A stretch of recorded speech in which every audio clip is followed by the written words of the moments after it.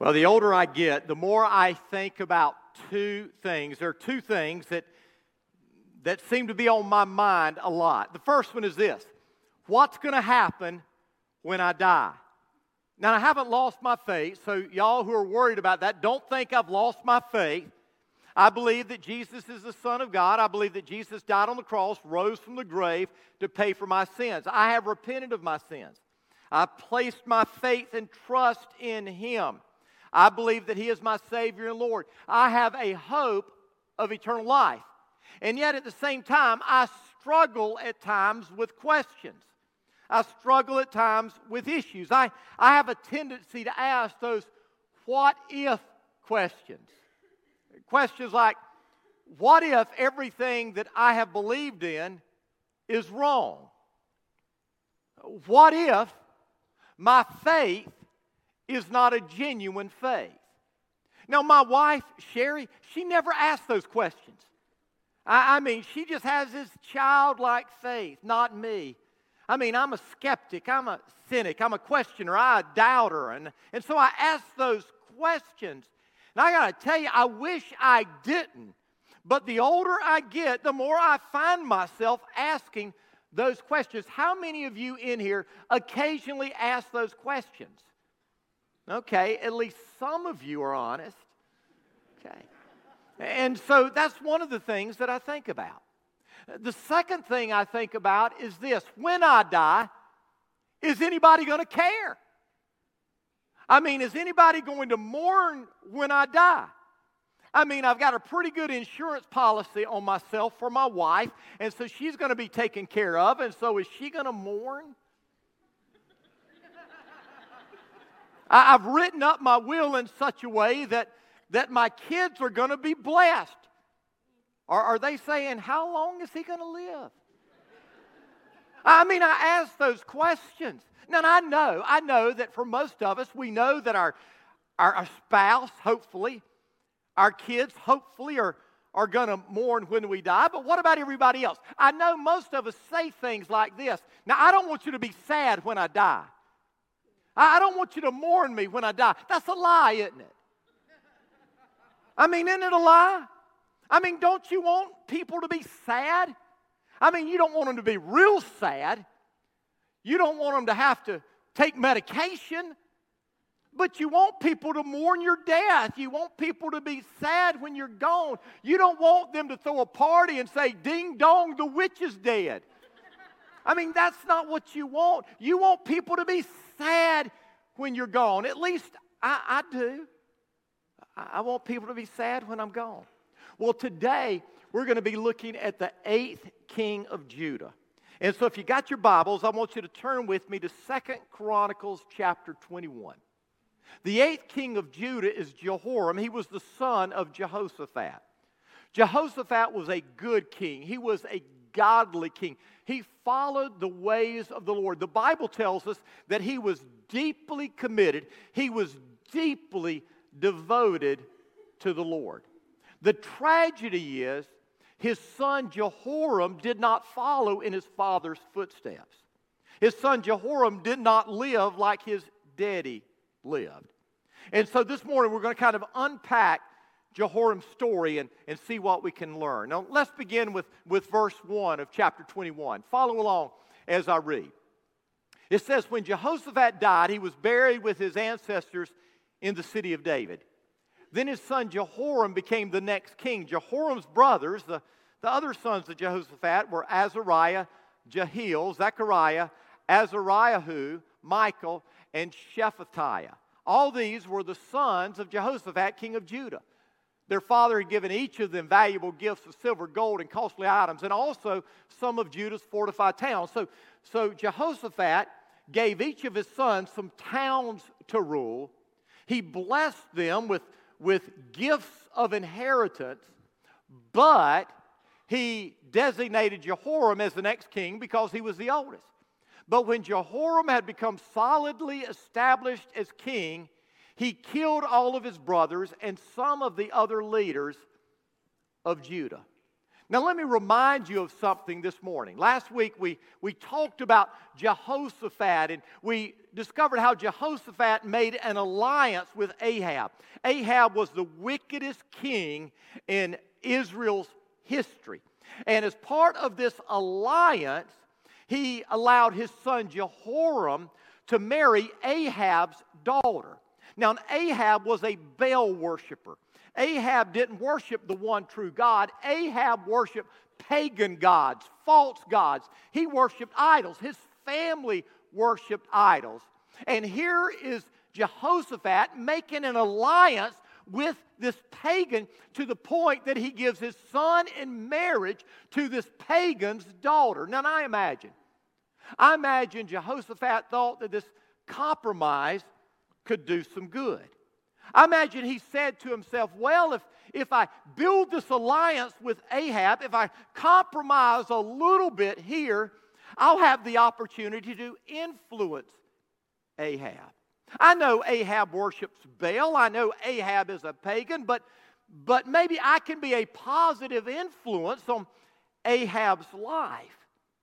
Maybe as he sees me worship the one true God, maybe as we spend time together, he will see that the God I serve is the one true God. And maybe, just maybe, Ahab and his entire family will come to faith in the one true God. Maybe the entire nation of Israel will turn back to the one true God. Maybe the two kingdoms, Israel and Judah, will become one kingdom again. And maybe the entire nation will worship the one true God as one God again. That's probably what he said to himself. You see, what we often do when we compromise is we rationalize our decisions. We justify our decisions. We convince ourselves that good can come out of our bad decisions. That's what we do when we compromise our biblical values. We somehow rationalize that it's going to be okay. We convince ourselves that somehow, some way, good is going to come from our bad decisions. But listen, you need to understand that our compromises, however small we may think they are, can and most likely will lead to devastating consequences in our life and perhaps in the life of our kids. Now, I'm not going to go into specifics this morning. The Holy Spirit can do that in your life. But most likely, there's some of us here this morning who are compromising. It may be something as simple and as small in your mind as commitment to church. I mean, back when I was a kid, I know that seemed light years ago, but back when I was a kid, I mean, we had church on Sunday morning, and we had church on Sunday night, and we had church on Wednesday night, and then we had other activities on the free nights. And I got to tell you, we were there pretty much every time the doors are open. Today we have church on Sunday morning, and then we have prayer time on Wednesday night. And yet it still seems like that more often than not, we have a difficult time even being here on Sunday morning. I mean, statistics reveal, this isn't me, this is just the statistics. Statistics reveal that if you're here once a month, you consider yourself a regular attender. That's 25%. Let me ask you a question. If you attended class at school 25% of the time, would you graduate? You wouldn't, would you? And so oftentimes what we do as parents is we compromise our beliefs, we compromise our values, and we justify it by convincing ourselves that we've got valid reasons for doing it. And yet what we need to understand is when we compromise our values, they can have devastating effects on our children. You see, what we end up neglecting as parents, our children often end up abandoning when they become adults. What we do in moderation as parents, our children many times end up doing in excess when they become adults. We need to understand that our compromises can have devastating consequences. I mean, look at Jehoshaphat. Jehoshaphat would have never thought that when he gave his son in marriage to Ahab's daughter, that Jehoram, this son, was going to end up putting to death the rest of Jehoshaphat's kids. Jehoshaphat lost his entire family because he compromised. But let's continue to read the story. Notice what it says. Jehoram was 32 years old when he became king, and he reigned in Jerusalem 8 years. But Jehoram followed the example of the kings of Israel and was as wicked as King Ahab, for he had married one of Ahab's daughters. So Jehoram did what was evil in the Lord's sight, but the Lord did not want to destroy David's dynasty, for he had made a covenant with David and promised that his descendants would continue to rule, shining like a lamp forever. By the way, let me just say, God keeps his word. Aren't you glad? I am. I mean, when God says he will save us by faith, we're saved by faith. And I'm so thankful because I got to tell you, when I look at my life in the mirror, I don't think I deserve salvation. And I don't. But I'm not saved because I deserve it. I'm saved because of the grace and the mercy of God and my faith placed in what Jesus did on the cross. God is true to his word. During Jehoram's reign, the Edomites revolted against Judah and crowned their own king.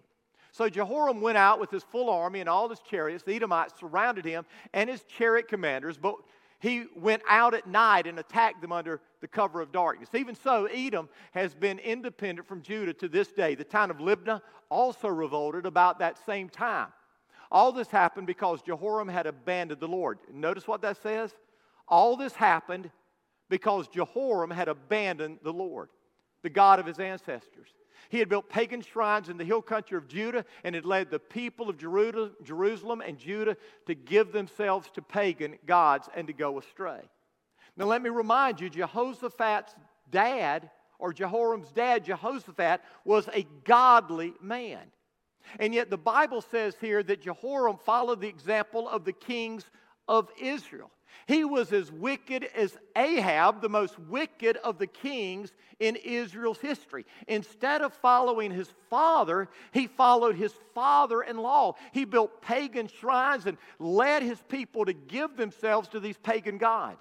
That word, give themselves, it literally means to become a whore. Now, we don't know from the context of this passage whether this means that they were involved in pagan sexual immorality, or whether they just gave themselves over to follow pagan gods. Because the Bible says in many of the prophetic books that the people of Israel had committed adultery against God. They followed other gods. So we don't know which way this is to be interpreted, but either way, what we know is they abandoned God. They cheated on God. They quit following God. And because of that, God got upset with them. Now, here was his father, who was a godly man, and yet he was a godless man. Here's what you need to know. Holiness is not hereditary. Did you hear me? Holiness is not hereditary. Parents, don't think just because you love Jesus, your children are going to end up loving Jesus. And kids, listen to me. Don't think just because your parents love Jesus, you have your ticket stamped for heaven. You can't get into heaven on your parents' ticket. Everybody has to have their own ticket to get into heaven. You have to have a personal relationship with Jesus. You have to choose Jesus on your own. Holiness is not hereditary. But parents, listen to me for just a second.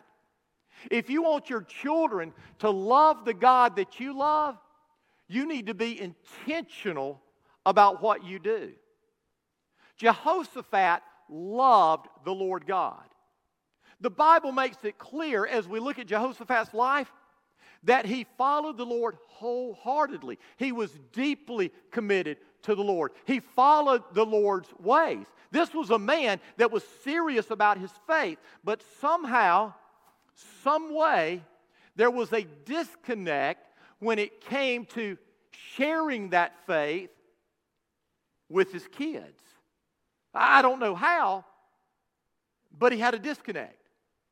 He sent people out throughout the land to share the Word of God in the land, but in his own home, he missed it. Listen very carefully.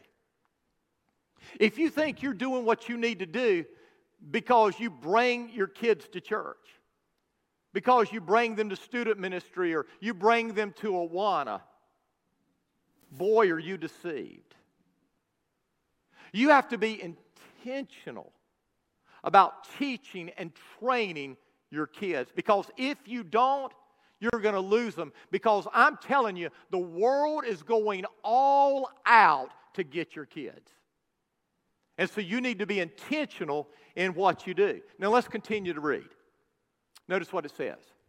Then Elijah the prophet wrote Jehoram this letter. This is what the Lord, the God of your ancestor David, says. You have not followed the good example of your father Jehoshaphat or your grandfather King Asa of Judah. Instead, you have been as evil as the kings of Israel. You have led the people of Jerusalem and Judah to worship idols, just as King Ahab did in Israel. And you have even killed your own brothers, men who were much better than you. So now the Lord is about to strike you, your people, your children, your wives, and all that is yours with a heavy blow. You yourself will suffer with a severe intestinal disease that will get worse each day until your bowels come out. And let's stop there. Can we just say a collective, I mean, of all the ways to die, I mean, a severe intestinal disease that got worse and worse and worse until his bowels came out. Don't picture that. Then the Lord stirred up the Philistines and the Arabs who lived near the Ethiopians to attack Jehoram. They marched against Judah, broke down its defenses, carried away everything of value in the royal palace, including the king's sons and his wives. Only his youngest son, Ahaziah, was spared. After all this, the Lord struck Jehoram with a severe intestinal disease. The disease grew worse and worse, and at the end of 2 years, it caused his bowels to come out, and he died in agony. His people did not build a great funeral fire to honor him as they had done for his ancestors. And so Elijah, who was this great prophet in the northern kingdom of Israel, this great prophet who stood on Mount Carmel and fought against 850 prophets of Baal and Asherah, this prophet wrote Jehoram a letter on behalf of God. And it wasn't an encouraging letter. The letter basically said, Jehoram, God's ticked. And God is about to strike you with a heavy blow.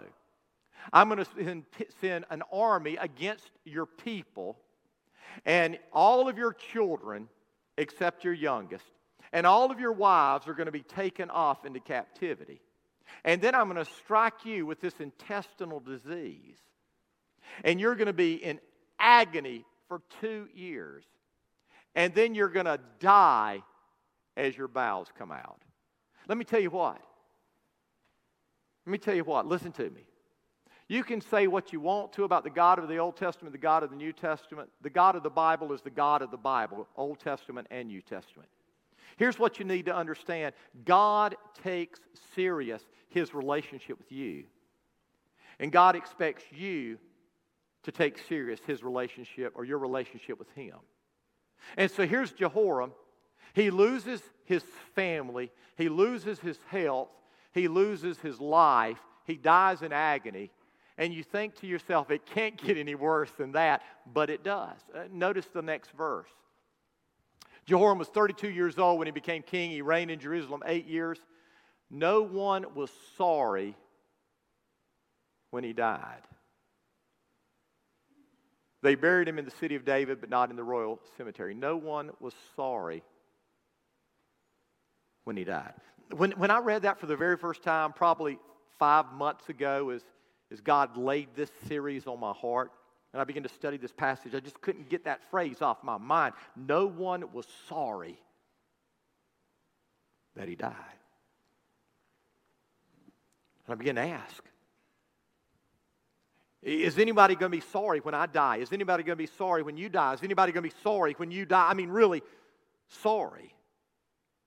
Not the people that you pay their bills. Nobody's there to pay the bill anymore. No, is anybody going to really be sorry when you die?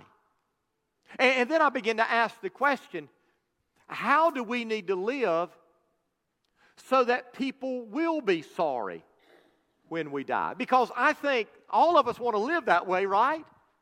I mean, we can say, don't be sorry when I die. Have a party. Well, there's certain kinds of parties we don't want them to have. We want them to mourn. We want them to be sad. We want the world to wish we were still here. So how do we live if we want people to mourn us when we're gone? Well, here's the bottom line. Here's what I know beyond a shadow of a doubt. If I want to live in such a way that people are going to mourn when I die, I have to live for others and not myself. Did you hear me? If I want to live in such a way that people are going to be sad when I go, I've got to live for others and not for myself. I've got to live in such a way that I make people feel better and I make people better because of my life. Did you hear that? I think both of those are important. If I want people to mourn when I'm gone, I've got to live in such a way that people feel better when they're around me. And people are better because of me. Did you get that? And so how can I live in such a way that people feel better when they're around me and they are better because of me? As I began to think about this, I came up with several things I want to share with you. And for the remaining part of our time, I want to just unpack these two for you, and then we're going to close. First of all, if you want people to mourn you when you're gone, you need to love passionately. You love passionately. Jesus said it this way when he was asked, what's the greatest, the most important commandment of all? He said, this is it. Love the Lord your God with all your heart, with all your soul, with all your mind, with all your strength, and love your neighbor as yourself. Love God, love others with every ounce of your being. The Apostle Paul said this. He said, these three things will last forever. Faith, hope, and love. But the greatest of these is love.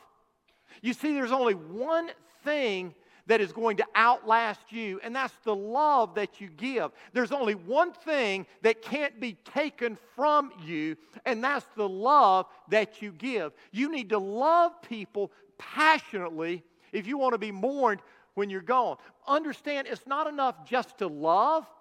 We need to love passionately. Everybody will say they love, but when we love passionately, we love with every fiber of our being. To love passionately means we put effort and energy into it. To love passionately means we put our emotions into it.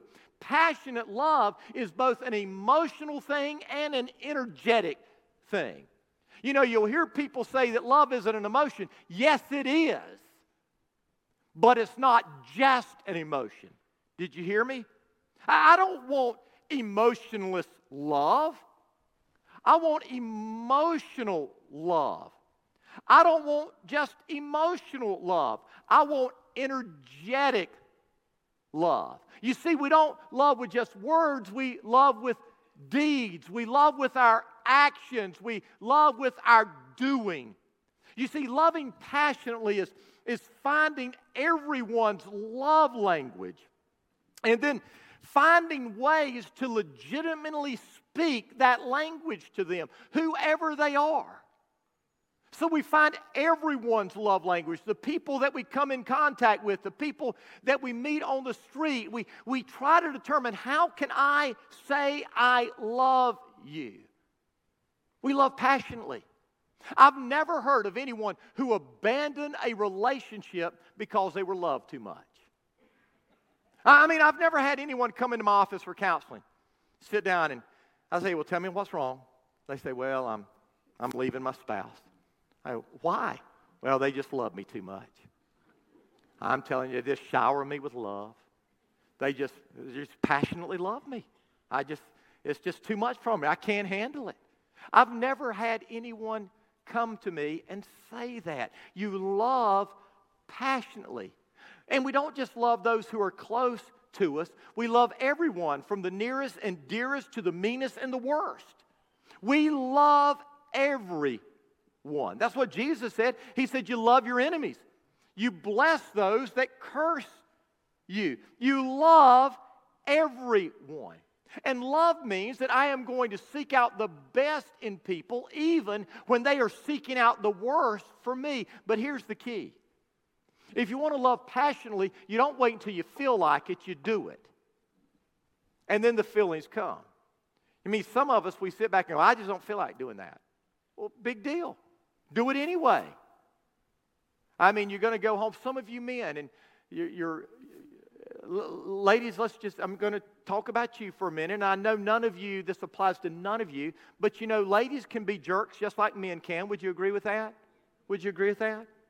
I mean, they're usually not, but ladies can be jerks too. And so, you know, your wife's a jerk, and she's having a tough week, and, you know, it's just been bad, and so you come home, and the kitchen's an absolute wreck, and you're sitting there going, can't believe she ain't cleaned this up. I'm going to tell her when she gets home about this. Well, that's one way to handle it, isn't it? The other way is to go in there and go, the kitchen's a wreck. I'm going to clean it up for her. I'm going to wash the dishes. I'm going to put the stuff away. Doggone it, I'm going to order cookout or takeout. You can order cookout, but you won't enjoy it. If anybody owns cookout, I'm just joking. Okay? I mean, you're gonna do that. And you're saying, well, I don't feel like doing that. She's not treating me nice. Well, so treat her nice. You see, you love even when people aren't showing you love. Love passionately. Second, laugh a lot. Have fun. Be happy. I mean, who wants to be around a grumpy, grouchy sourpuss? I mean, I've never heard people say, hey, let's go over to Grumpy's house tonight. I mean, you don't want to be around whining people who complain and whimper all the time, do you? Well, let's go over and see what's wrong with so-and-so today. No, something's going to be wrong. No, you want to be around fun, happy, joyful people. And here's what I know. We can't always change our circumstances, but we can change our attitude. We can choose joy. I can choose to have joy regardless of what's going on in my life. I can choose happiness. I can determine whether I am going to laugh at the situations that the world puts before me or I'm going to cry about them. I can make that choice. And I got to tell you, for me, I have chosen to laugh at the situations that the world puts before me. I'm not going to sit there and cry about them and moan over them, because if I can't do anything about it, why am I going to let that destroy my life? I'm not. I'm going to roll with the punches, trust God, and have joy in the journey. So love passionately, laugh a lot. Third, chill out. Just chill out. I've got a little book on my shelf at home. The title is Don't Sweat the Small Stuff. And then the subtitle is Everything is Small Stuff. And that's true, isn't it? I mean, in the scheme of things, isn't pretty much everything small stuff? Have you ever heard anyone say to you, just relax? You ever heard anyone say that? Just relax. Take a chill pill. The problem is some of us can be sitting on the beach in a chair doing nothing, and yet we're going a mile a minute on the inside. Have you met people like that? I mean, they're just wound tight. I mean, their clock's still going like this even when they're sleeping. And here's what I've understood about people like that. When they're always wound tight like that, the way they respond to you is going to be affected by that. So we just chill out. You can't control your circumstances all the time, but you can control how you respond to the circumstances. And here's what I know. I know that when our world is falling apart and things aren't going the way that we want them to go and we're in a crisis, most of us aren't going to look for the person who is panicked. We're going to look for the person who is calm, aren't we? Because we sit back, you know, if the plane's going down and someone's sitting there calm, we're going to go, they know something I don't know. They may know where the parachutes are. They may know how to fly this plane and they're about to go up there. I don't know, but if they're not panicked, I want to be with them. So chill out. Just chill out. Fourth, cut people some slack. Have patience with people. When you learn to chill out, you will find yourself losing your cool less often with other people. Understand, each of us are at different places in our journey. We want kids to act like adults. We want beginners to act like experts. We want lost people to act like saved people. And that's just not fair, is it? It's not fair.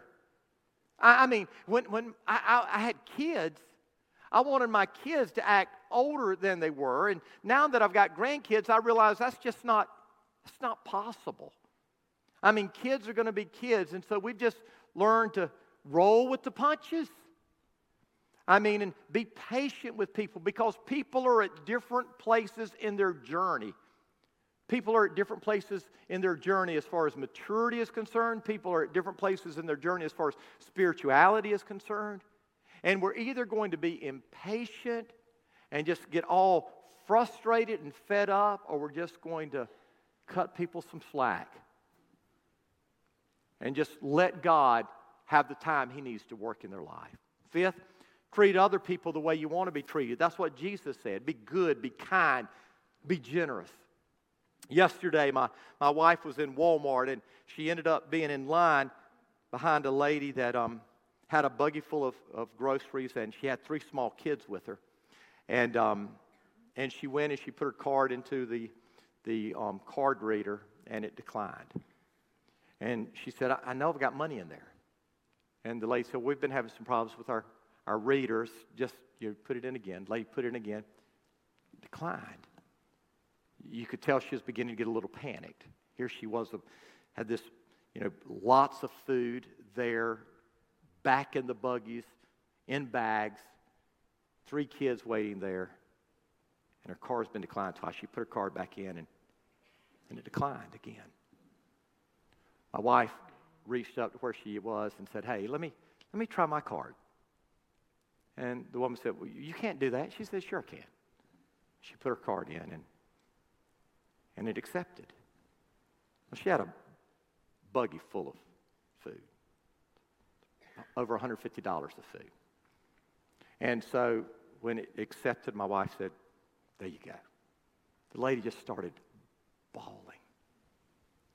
And Sherry talked to her, and they talked as they were going out. And Sherry found out that this woman with 3 small kids, her husband left her last week. He called her yesterday from another state and said, I'll put some money in the account tomorrow so that you can get some food. Obviously, he didn't.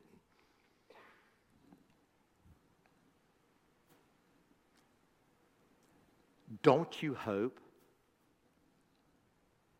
that if you're ever in a situation like that, the person behind you will show you some grace and some mercy and some love? And tragically, here's what we often do. We're there and we've got our whatever it is, and we're looking and the car's declined, and we go, oh my, it's declined, and we look at our watch and we go, it's declined again, and we sit back and say, goodness, would somebody just get her out of the way? I mean, probably she's using her money on drugs or something like that. I mean, isn't that the way we respond oftentimes?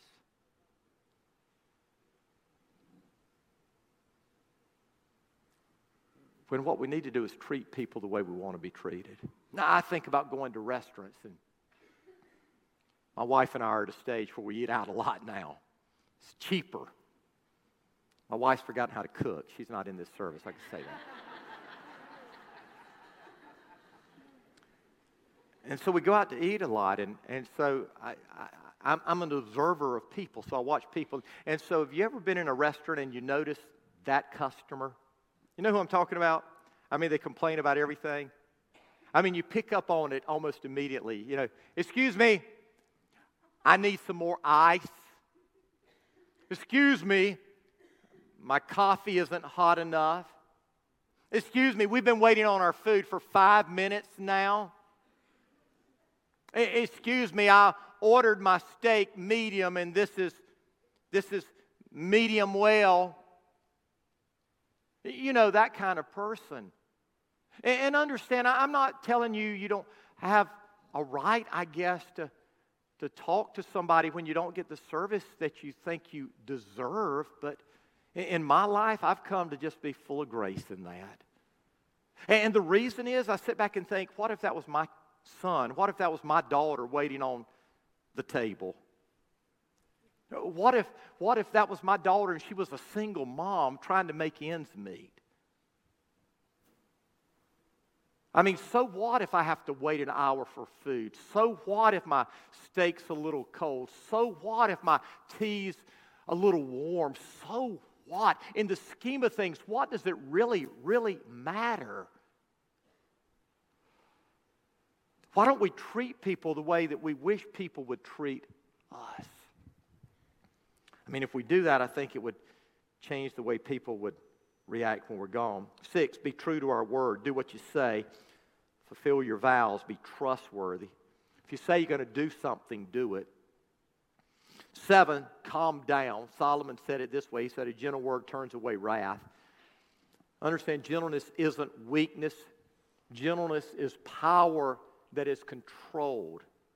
Gentleness is choosing to throw water on a fire rather than gasoline when you've got both at your disposal. A gentle answer turns away wrath. And then 8, think before you act. Control your impulses. Now, here's what I believe. When we live this way, and we do it strategically and systematically, we do it regularly, it becomes a habit, people will mourn us when we're gone. Now, here's what it says in the Bible in Galatians 5. Notice what it says here. It says, but the Holy Spirit produces this kind of fruit in our lives: love, joy, peace, patience, kindness, goodness, faithfulness, gentleness, and self-control. In other words, if I want to live in such a way that people are going to mourn me when I'm gone, all I need to do is allow the fruit of the Holy Spirit to flow through my life. And the truth of the matter is, the fruit of the Spirit is just the characteristics of the Spirit. And so when the Holy Spirit comes to live in us, when we are saved, when we are born again, His characteristics come with Him. And because He is living in our life, all of a sudden these characteristics begin to live in us, and sooner or later they will begin to flow out of us. And as they flow out of us, we will be living in a way where people will go, man, I miss him. Boy, I wish they were still here. I sure did love them. They made an impact on my life. And that's what I want. I'm just going to be honest. That's what I want. When I'm dead and gone, I want there to be an emptiness. I don't want to know that as I lived, I just took up space. I want to know that I made a difference in people's lives. And to be honest with you, I've come to realize that it's easy to get so busy and get so caught up in doing life that we don't take the time to allow the Spirit's characteristics to flow through us. I mean, I probably love passionately less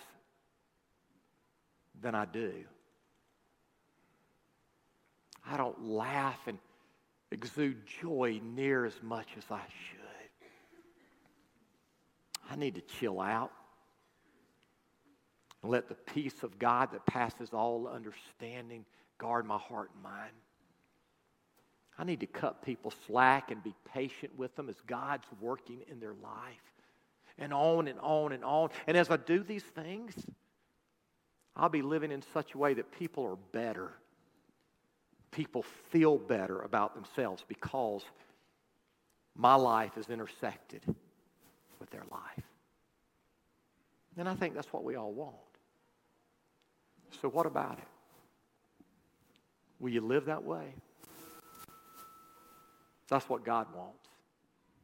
And I'm here to tell you that's the way that you can live in a way that people will mourn you when you're gone.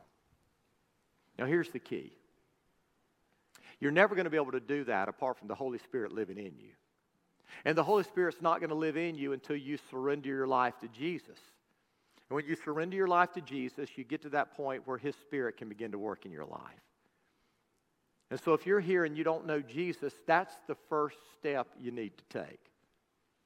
It's the step you need to take right now. So I want you to bow your head with me. I want you to close your eyes with me, with your head bowed, with your eyes closed. If you're here and you haven't given your heart and life to Jesus, I want to encourage you right here, right now, to pray this prayer to Him with all your heart. Dear God, I come to you this morning, humbly asking you to forgive me for all my sins. I am so sorry that I've disobeyed you, that I've rebelled against you. I know you love me. I believe you died on the cross for my sins. I believe you rose from the grave defeating sin and death. And right here, right now, in this moment, I'm asking you to come into my life and take control. Fill me with your Spirit. From this moment on, Jesus, I want to live for you. Thank you, Jesus, for hearing my prayer. Thank you for saving me.